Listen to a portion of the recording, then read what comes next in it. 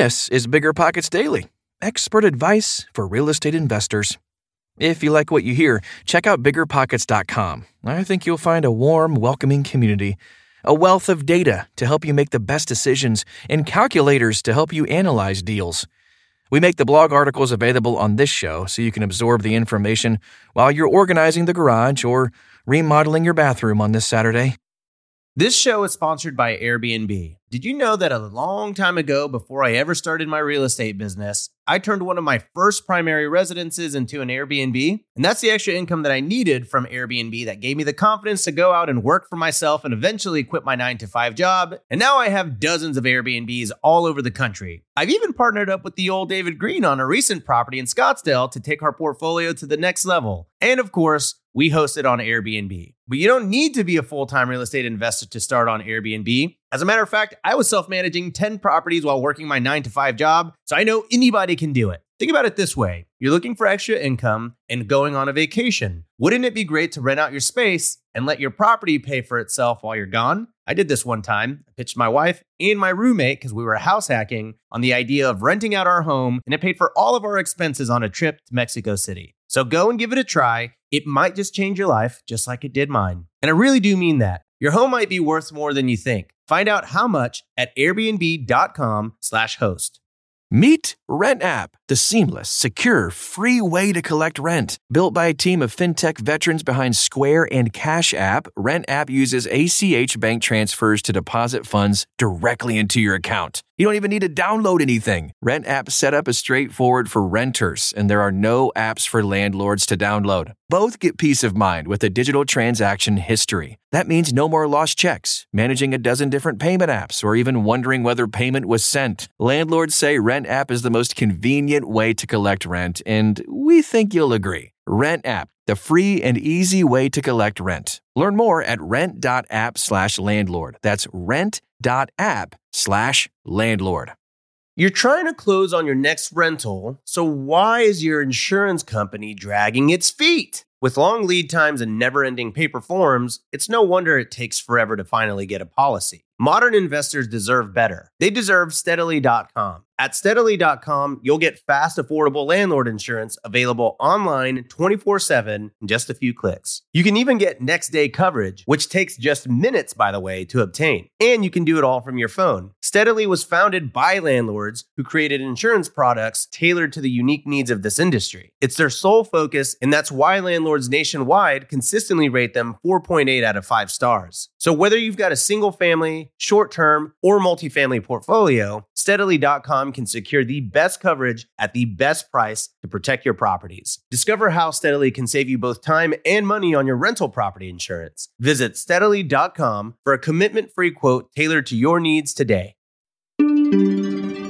Here are 92 of the most affordable housing markets in the world.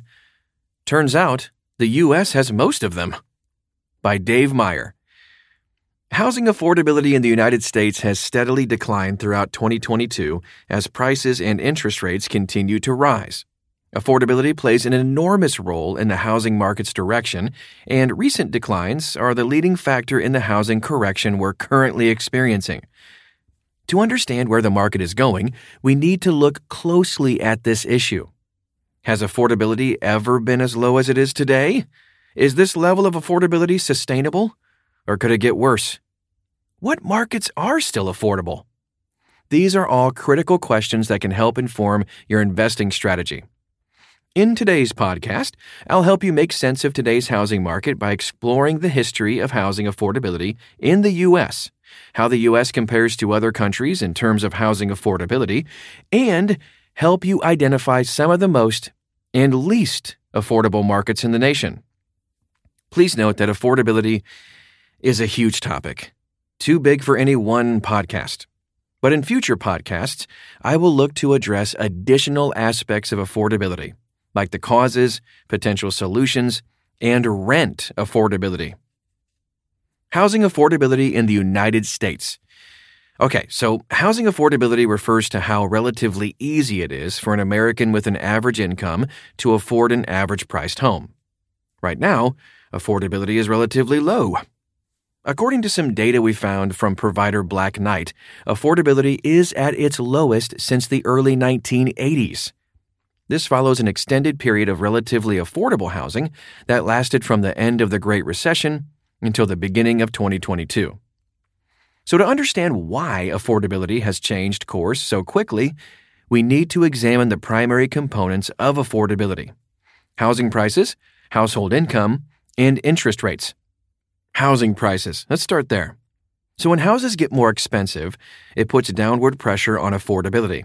And we all know housing prices have grown tremendously over the last 2 years, going up 38% nationally from July 2019 to July 2022. Household income. The income of a prospective homebuyer is, of course, an important factor. Wages have risen 16% since the beginning of 2020, which is very quick in historical contexts, but not nearly enough to keep pace with housing prices. Or inflation. Now let's talk about interest rates real quick. So most Americans use some sort of debt to finance a home purchase. As interest rates rise, debt becomes more expensive, and the costs of a home purchase go up. For example, buying a $400,000 house at 4% interest would cost the buyer about $1,910 a month. At 6% interest, that same house would cost just under $2,400 a month. With this context, it should be easy to see why affordability has trended in the way it has. At the beginning of the pandemic, interest rates plummeted, creating one of the most affordable housing markets we've seen in the U.S. for as long as I have data for. Housing prices started going up rapidly in the second quarter of 2021, but ultra-low interest rates kept things relatively affordable for the following 18 months. Then, in January 2022, mortgage interest rates started rising from an average of 3.1% for a 30-year fixed-rate mortgage up to 6% by early September 2022. Needless to say, affordability has tanked. Wages have gone up during this period, but not nearly enough to offset the rapid growth of home prices and interest rates since the beginning of 2022. We've found ourselves in a period of low affordability, but it's important to note that this level of affordability is not unprecedented. If you revisit the chart, housing was less affordable in the 70s and 80s due to super high interest rates. If you're curious, housing prices did continue to rise on a nominal, not inflation-adjusted basis through the period of low affordability back then, but there were some periods of high inflation during that time. The last time housing was as close to this level of affordability was preceding the Great Recession. And we all know what happened then. So, if you're wondering if this level of affordability is sustainable, the short answer is yes. In the early 1980s, housing was considerably less affordable than today and remained that way for about 5 years. Of course, historical data doesn't tell us what will happen next, but it does show us that it's feasible for housing to remain at low affordability for a long time. Housing affordability across the globe. Another way we can try to understand whether current affordability levels are sustainable is by looking at international comparisons. To do this, I examined some data from the 2022 Demographia International Housing Affordability Study. This report looks at housing affordability across 92 metropolitan areas in Australia, China, Canada, Ireland, New Zealand, Singapore, the U.S., and the U.K. The study ranks each market as either affordable, moderately unaffordable, seriously unaffordable, or severely unaffordable, as measured by a metric known as the median multiplier. The data shows that the U.S. actually has the lowest median average by nation. Note that many of these countries have only one market, and therefore the median is not a good representation of the country as a whole. Also note that this data is from 2021, before interest rates rose in the U.S. But still, it does tell an important story. By the way, you can see this table in its entirety at biggerpockets.com. So out of all the markets, Pittsburgh, Pennsylvania is the most affordable. Hong Kong was the least. What we saw in the data when we looked closely we saw a wide variance in U.S. markets. Pittsburgh median multiplier is just 2.7, while San Jose's is 12.6, a massive difference. Even though nearly half of the markets in the U.S. measured fell into the severely unaffordable category, the U.S. also had the only market in the affordable category. It had a wider distribution of markets. In short, housing is pretty unaffordable in all of these markets, but relatively speaking, the U.S. has more affordable options than other countries. And we have a breakdown, of course, of every single market that we talk about at biggerpockets.com right inside this article that pairs with this podcast. That's where you can find it. But let's take a look at the top 5 real quick. And the top 5 are actually all U.S. markets except for one Canadian market. Number 1, of course, we mentioned Pittsburgh, Pennsylvania, the median multiplier at 2.7. The second most affordable market, Oklahoma City, Oklahoma, at a 3.3 median multiple. Number 3, Rochester, New York, at 3.3 as well. And number 4, Edmonton, Alberta, Canada, 3.6. St. Louis, Missouri is at number 5 for affordability, with a median multiple of 3.6 as well. By the way, number 89, San Jose, California, 12.6 median multiple. The Vancouver market in Canada, 13.3. Number 91, Sydney, Australia, 15.3. And number 92, Hong Kong, with a median multiple of 23.2. Yikes. Okay, so to return to the question of the unaffordability of housing in the U.S., Canada is a good means of comparison. Canada's housing market has been on fire for decades and took a much smaller hit than the U.S. did in the late 2000s. Canadian housing prices have accelerated to all-time low affordability levels, as measured by a different methodology than the data we just talked about, without falling.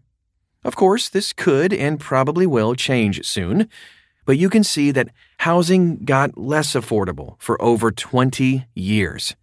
Despite some periodic declines in pricing, the trend here is very clear. Housing has been getting progressively less affordable in Canada for decades and is unlikely to return to the affordable levels seen around 2000 anytime soon. So, could the U.S. be on this path as well? Now, all that said, here's what it all means. In the broadest sense, the U.S. is not in unprecedented territory, even given the recent declines in affordability. Housing is at the lowest level of affordability in decades, but it's been lower in the past, and it's right in the middle of the pack compared to other countries. That said, though, I think something has to change for affordability to improve. Historical precedents and international comparisons are important, but people generally have a strong recency bias. Since the Great Recession, as a country, we've become accustomed to housing being more affordable than it is today. Most home buyers don't remember the 1970s or 80s. Instead, they remember the last decade when housing was relatively more affordable. As such, I believe demand will remain relatively low until affordability changes course and heads to a more normal level. The loss in demand will continue to put downward pressure on pricing in the housing market. Additionally, the Fed is likely to reverse course on interest rate hikes at some point, which would improve affordability. But that might not happen until 2024. Of course, every market is going to behave differently. And as we heard just a bit ago, affordability in Pittsburgh is really high, and therefore demand will probably not drop as much as it will in San Jose, which saw the largest month-over-month price declines from June to July 2022. So it's very important to understand how affordable housing is in the markets where you invest. The National Association of Realtors, NAR, provides some really great data for this. My personal hypothesis is that affordability will play a major role in regional housing markets for years to come. Some markets are just too unaffordable, and demand will drop to the point where prices fall. Some markets will see modest declines, and others will be more dramatic.